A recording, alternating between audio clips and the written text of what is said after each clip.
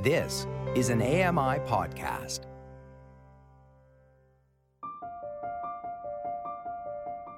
When I was a little freestyle skier, we would always kind of like tease the kids that didn't fall, because if you're not falling, you're not trying hard enough. And so there was early on in my sport and really throughout it a celebration of failure. It's I think just in general in society we shy away from it. There's like, oh no, we're not good enough. There's shame or whatever might come along with it. But in sport, if you're not failing or falling, you're not putting in enough effort, and it's really a lot easier to learn from your mistakes than it is your wins. I'm Joyita Gupta, and this is The Pulse. Many people with disabilities rightly complain about instances where able bodied people consider routine actions like going to work or crossing the street somehow worthy of praise just because it's a person with a disability.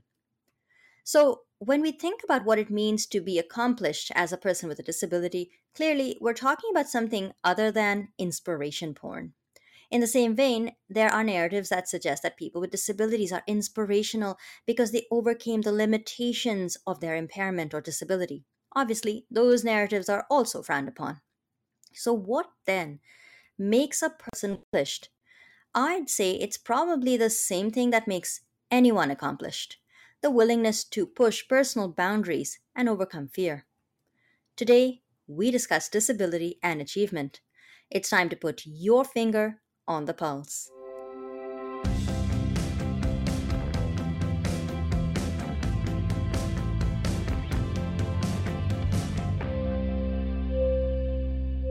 Hello and welcome to the Pulse on AMI Audio. I'm Joyita Gupta. The Canadian Disability Hall of Fame has provided permanent recognition of outstanding Canadians who have made extraordinary contributions to enriching the quality of life for people with physical disabilities.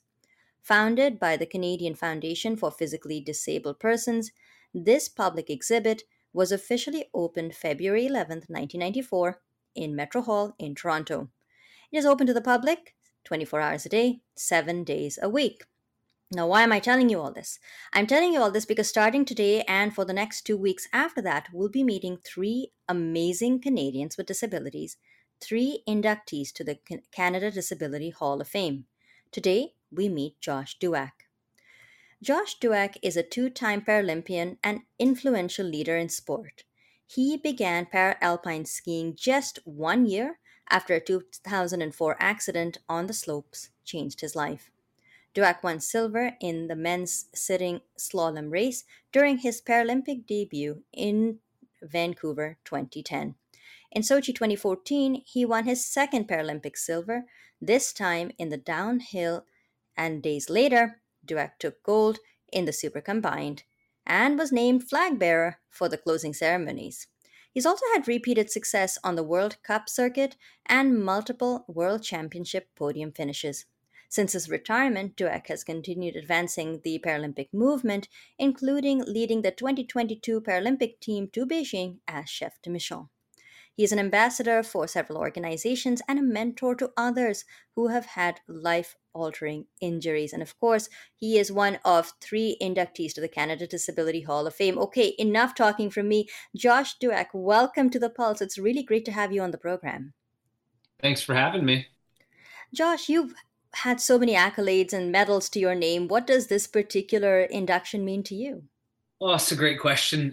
It's a nice reminder for the time that I had in sport. It's been a little bit since I was in the start gate, so it's a bit of a rip down memory lane to start. And I think beyond, the personal affection of looking back, there's just such a great sense of joy that comes along with knowing that these awards and recognitions for all the athletes being inducted are just such great reminders of the power of sport and the impact it can have on individuals and communities. And, when I think about your story, you loved being out on the slopes. When you had your accident in 2004, I was thinking about this last night, and I thought if it had been me, I wouldn't have had the courage to go back and do the thing that I love because I'd be so afraid of another accident or of something going wrong.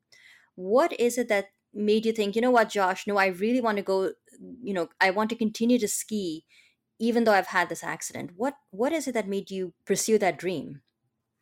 Yeah, I think at first it was simply just the kids that I was coaching at the time of my injury, and knowing the impact of witnessing that, the impact that it had on them was pretty significant. Mm-hmm. So at first it was just, show the kids, get back on the horse, and keep moving forward, because life is filled with adversity and setback. It's how we deal with it. But as things went on, I think, as I look back, it's just an addiction to fear resolution. Mm-hmm. It can be a pretty overwhelming and intimidating sport. And it wasn't until I retired that I realized how much fear was involved in what I was doing, and how hooked I was on, really studying all the risk, and trying to figure that out the best that I could with my coaches and teammates, Mm-hmm. and then finding a way through that. And then that sense of accomplishment or resolution after looking at something so challenging, and then being able to rise above, and learn ways to grow from that. That was a pretty cool part of my whole sports story, for sure. And you start parallel alpine skiing just 1 year after your accident. So I'll say maybe around 2005. And then you managed to win a gold medal at your debut in Vancouver 2010. How do you go from A to B? Because you must have had to put in tons of training and tons of blood, sweat, and tears to get to a place where you not just end up on the podium, but you end up winning gold. Yeah, I think like at the time, it didn't feel like anything but just like the best life ever. I Mm-hmm. felt very fortunate and privileged to be able to call myself an athlete, and to be able to do what I love every single day, live, eat, breathe, sleep, sport. But you carry a good point there. It does come with a cost, and there is a sacrifice. And I think at the time I didn't really recognize the cost of that kind of dedication. Mm-hmm. But when I look back now, it's just like it did have a pretty significant impact on my family, in terms of my time away, and education and career as well, right? Those all kind of got put on hold while I was out there living my best life, and I'm glad that I did. I'm still young, so I can nurture family, and I can work on career at this point in time. But it's at the time was best life ever, and looking back, it was the best life ever. Well, I will ask you about where your career path is taking you now that you've retired from sport, but just as we continue to reflect on your sports career, I would hazard a guess that being a flag bearer for your country was pretty special. What other moments would you say stand out to you as highlights? Flag bearer for sure in the sport world was a highlight of highlights. Hmm. Being able to compete at home in front of friends and family in Vancouver 2010 was like something that I still struggle to put words to. It was so nice to see my family, my parents, all my friends that I grew up with, and so many other Canadians just cheering at the top of their lungs. Obviously, Sochi was pretty special. It was a very different experience in that sense, where there wasn't a lot of friends and family, but it was a great venue to compete on, and Hmm. taking the win was pretty great. And then somewhere in between there was, being the first person to do a backflip on a sit ski. That was an objective that I had for a long time, and I had some friends that were brave enough and willing to support me on that endeavor, and it was a cool project to be part of, and it garnered a lot of attention for sport, so that made me pretty happy. You're talking about the documentary Freedom Chair. And so let's just spend a minute talking about the documentary that you were a part of. For those of us who are, well, okay, people like me who get cold feet, explain to us what a backflip entailed and why this was something you were so keen to accomplish for yourself. Sure. Backflip on snow entails a rather large jump that's shaped accordingly to give you the lift up and also encourage the rotation. And really, it's just a backward somersault. So off the end of the jump, and the goal is to hold steady, looking at the horizon as long as you can, and then when you peak, you look back, and it continues to build on the rotation. And if all of your timing goes well, you should put her down on your feet. And Oh. so that was actually built off of the Freedom Chair documentary. Now that actually happened 2 years prior, and that was Mm. a fun little 15-minute short on my life story to that point. Just talking Mm-hmm. about my love for the outdoors and the connection to community, and really unpackaging my love for backcountry exploration Mm-hmm. and doing new things. And at that point in time, not many sit skis had been in the backcountry, and that documentary actually gave birth to the idea of doing the backflip, which happened a couple years after. Mm. Now, we should just mention that the accident that you had was a skiing accident, and right up to that point, you had been an able-bodied skier and a coach. How much of the backflip and the making the documentary, and indeed your trajectory as a Paralympian, was maybe about redeeming that accident, or not just sort of recovering or rehabilitation from the accident, but also just showing people that you could continue to live your dream even though you'd had the accident? Yeah, I think the whole journey in sport, ski racing and backcountry, was all a song of redemption. Proving to myself that I was capable, and also showing other people that many things are possible if you put your mind to it. Yeah, it was the backflip itself obviously leaned well into my background in freestyle ski Mm. coaching and whatnot. Ironically, though, that was the best backflip I ever did, Oh, able-bodied or not, which is pretty funny. I wasn't the cool. most talented jumper, which is um, point in case how I ended up in a wheelchair. Actually, is a botched Mm. front flip, and so the backflip definitely was tied to that in a direct redemption, and obviously just continuing to build on the story that many things are possible if you open your mind to them. So, I was sort of saying off the top of the program about inspiration porn and people with disabilities objecting to um, the fact that day to day actions are considered praiseworthy just because it's a person with a disability. If you had to think about what it means to be accomplished or an achiever as a person with a disability, what's your philosophy around that? To be accomplished, oh man, I'm a little bit altruistic, I suppose, in that sense. And so being able to accomplish something great in the field of play is relevant for sure. Mm. Obviously, that's what the athlete is striving towards. But also, making a positive impact in your community and as far as you can outside of the field of play. I think that was always a marked objective that I had, Mhm. to just spread the good news and the good story as far and wide as I could. And that definitely kind of rounded things out for me in the very focused effort of being an athlete and performance, to a broader focus on just elevating, motivating, and inspiring other people to find their best, and to embrace adversity when it happens, and to see it as a growth opportunity. Ah, see, you read my mind because I want to talk a little bit about your philosophy on failure. And you might ask, what a peculiar question to ask an athlete. But really, it isn't, because I think a lot of us think of athletes as people who are driven to win. And yet, I always like to take the opportunity to ask an athlete about how they handle situations when they don't make the podium or they don't get that medal. And they're they squeak in last and they don't know how to feel about that. What is your philosophy for dealing with failures or setbacks? Well, with my kids, I taught them early on that falling is learning, and that is still Mm. super relevant for me today. When I was a little freestyle skier, we would always kind of like tease the kids that didn't fall, because if you're not falling, you're not trying hard enough. And so there was early on in my sport, and really throughout it, a celebration of failure. It's I think just in general in society, we shy away from it. There's like, oh no, we're not good enough. There's shame, or whatever might come along with it. But in sport, if you're not failing or falling, you're not putting in enough effort, and it's really a lot easier to learn from your mistakes than it is your wins. And so when you're faced with adversity, facing failure, missing targets, that's a great time to pull out the notepad and take a good hard look at, what effort did you make and what can you learn from that and improve next time around. And of course, to have goals that you then work towards. Was there ever a point in your life, Josh, where you felt like, okay, been there, done that, got the medal, won the t-shirt, got the t-shirt, now what? And if you're ever faced with that question of now what, how did you resolve that question? Well, I definitely exceeded any goals that I had because I was pretty modest in my goal setting in terms of what I wanted to achieve as Mm, an athlete.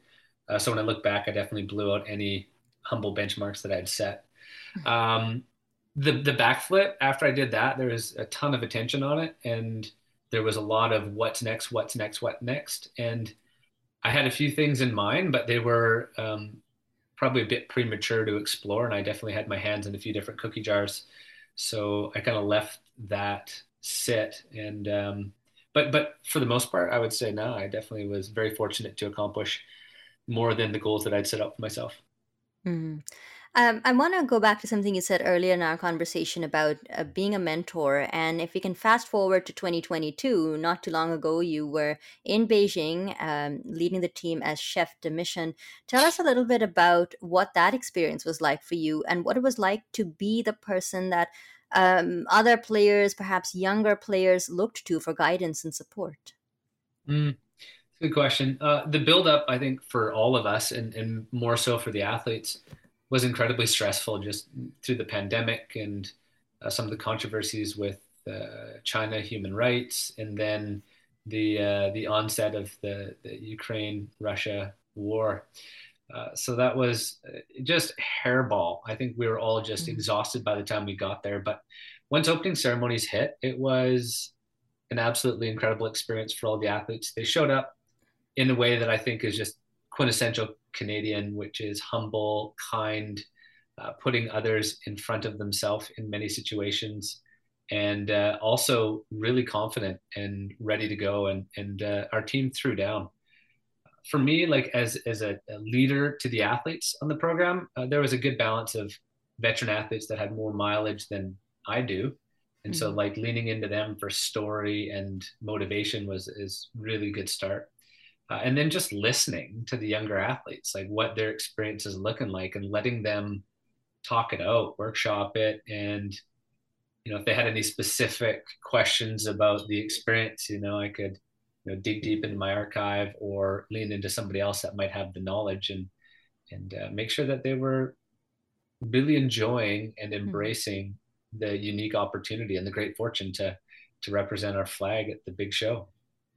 Now that you're retired, what are your feelings about that retirement? Did it come organically? Your mind and your body said, "Okay, it's time to do something else," and maybe you felt it was time to do something else, or is there a degree of heartache and pain associated with having to close that chapter of your life?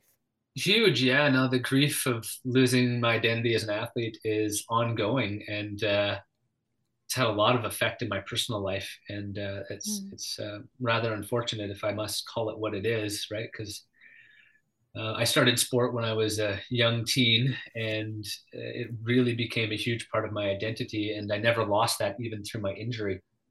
Um, mm, when I retired after Sochi, a lot of these things became quite prevalent.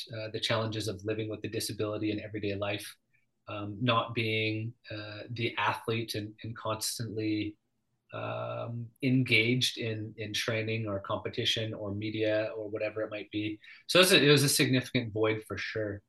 But mm, in terms of why, I started a family. At that point, my wife mm, and I, we decided that we would give it a go. And my daughter Nova was 6 months at the time when I was in Sochi. So it seemed really clear to me that I would not be able to maintain the expectations of the team and train at that level, and be able to be a present father. And so it mm. was an easy choice in that sense, but also Yeah, really difficult and of sticky too. course. Yeah, no, it is. I mean, and there are no right answers for this one too. And when is the right time? I think we all wonder about when the right time is to wrap something up. Now that you have, you've been retired from sports for a while now. Tell me a little bit about what else you've been doing to keep busy, and if you have any ongoing projects that you might be working on that you'd like to tell us about. Yeah, I have an issue with keeping busy. I definitely strive to not, but my calendar is usually pretty clogged up. Mhm. I am the executive director for the Freestyle Ski Association in British Columbia.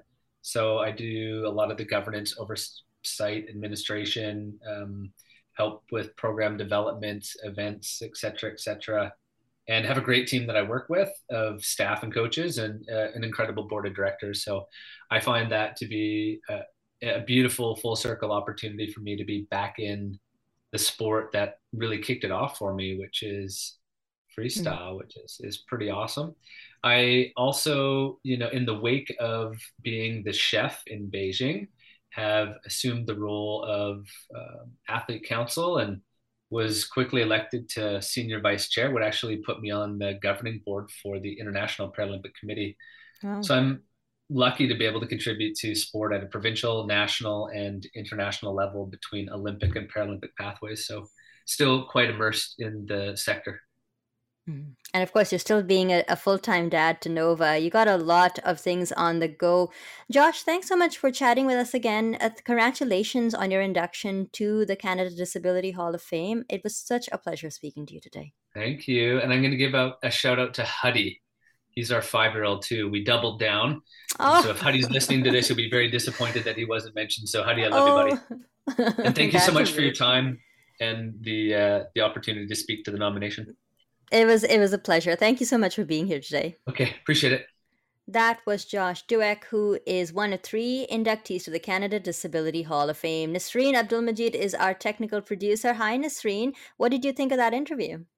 It was so good. I mean, what I would highlight is when Josh brought up how in sports, if you don't fall, you're not trying hard enough. I mean, failure is a big part of sports. And I love that perspective. I love how that's encouraged in the sports industry. Yeah, I like that too. Oh, just before we go any further into the interview, in case anyone's wondering what the twittering in the background is, Nasreen has 2 little ducklings. Is that right, Nasreen? Exactly. They're 38 days old, but I give them food, I give them drinks, but they're still wanting attention next to my foot, so I can't control that. That's okay. No, I thought people should know what the tweeting in the background is. It's not a sound effect. Those are real live ducklings, and they are ducklings, and they are Nasreen's feathered friends. And I thought we should give them an honorable mention as well.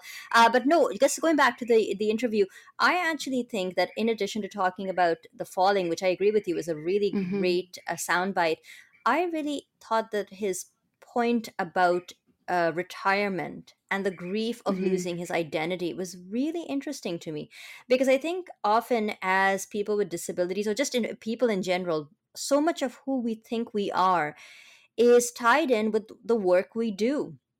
I mean, take me. I work at a not-for-profit, a housing not-for-profit, and I've done that for 10 years. I have done a lot of work with AMI for, I want to say about 5-6 years now. When you think about all of that, it's such a big part of who you are, and to suddenly lose that, or even to lose that after a period of preparation, it can be really hard. Even if you make that decision voluntarily, and you say, I'm starting a family, and I need to I don't think I could contribute to the team in the way that I would want to, while also being present as a dad. Hey, I respect that, but those are not easy choices to make, and I really appreciated that Josh said that. Because I think sometimes when we talk about people with disabilities or athletes with disabilities, we forget about the struggle, and we forget how much people with disabilities struggle with questions of identity. And that identity, not just around being a person with a disability, what that means, but identity around the things that we accomplish as people with disabilities, and how important our accomplishments become to us as people with disabilities. Sometimes I think that I maybe wouldn't be as hung up on my professional accomplishments or things like that, Nasreen, if I wasn't a person with a disability. Maybe, maybe I would, maybe I wouldn't. But I think a large part of being able to say that I have a successful career is because in the back of my mind, I know that not everybody with a disability has the good fortune or the opportunity to have a full-time career. And I think sometimes when we think about accomplishments and achievements and what it means to be inspiring as a person with a disability, I feel like, if you think about Josh, or if you talk to any of the other athletes, there are no easy answers to that, and we often struggle with answering those questions. Josh had some insights around that, including his really excellent philosophy on failure. Hey Nasreen, it was really good chatting with you about all of this. Say hello to the birds for me. I'm sure we'll get a lot of response on Twitter and what have you, Yes. just to to your feathered friends. But hey, thanks a lot for chatting about Josh Dueck and giving me your impressions of the interview. Of course. Nasreen Abdul-Majid is our technical producer. Andy Frank is the manager for AMI Audio. That's all the time we have for today, but I hope you'll join us next week and the week after that when we meet the other 2 inductees to the Canada Disability Hall of Fame. If you have any feedback for me, you can send an email to feedback@ami.ca, or you can find us on Twitter @AMI Audio. Use the hashtag PulseAMI. That's all the time we have for today. On behalf of Nasreen Abdul-Majid and myself, I've been your host, Juetha Gupta. Thanks for listening. Enjoy the rest of your day.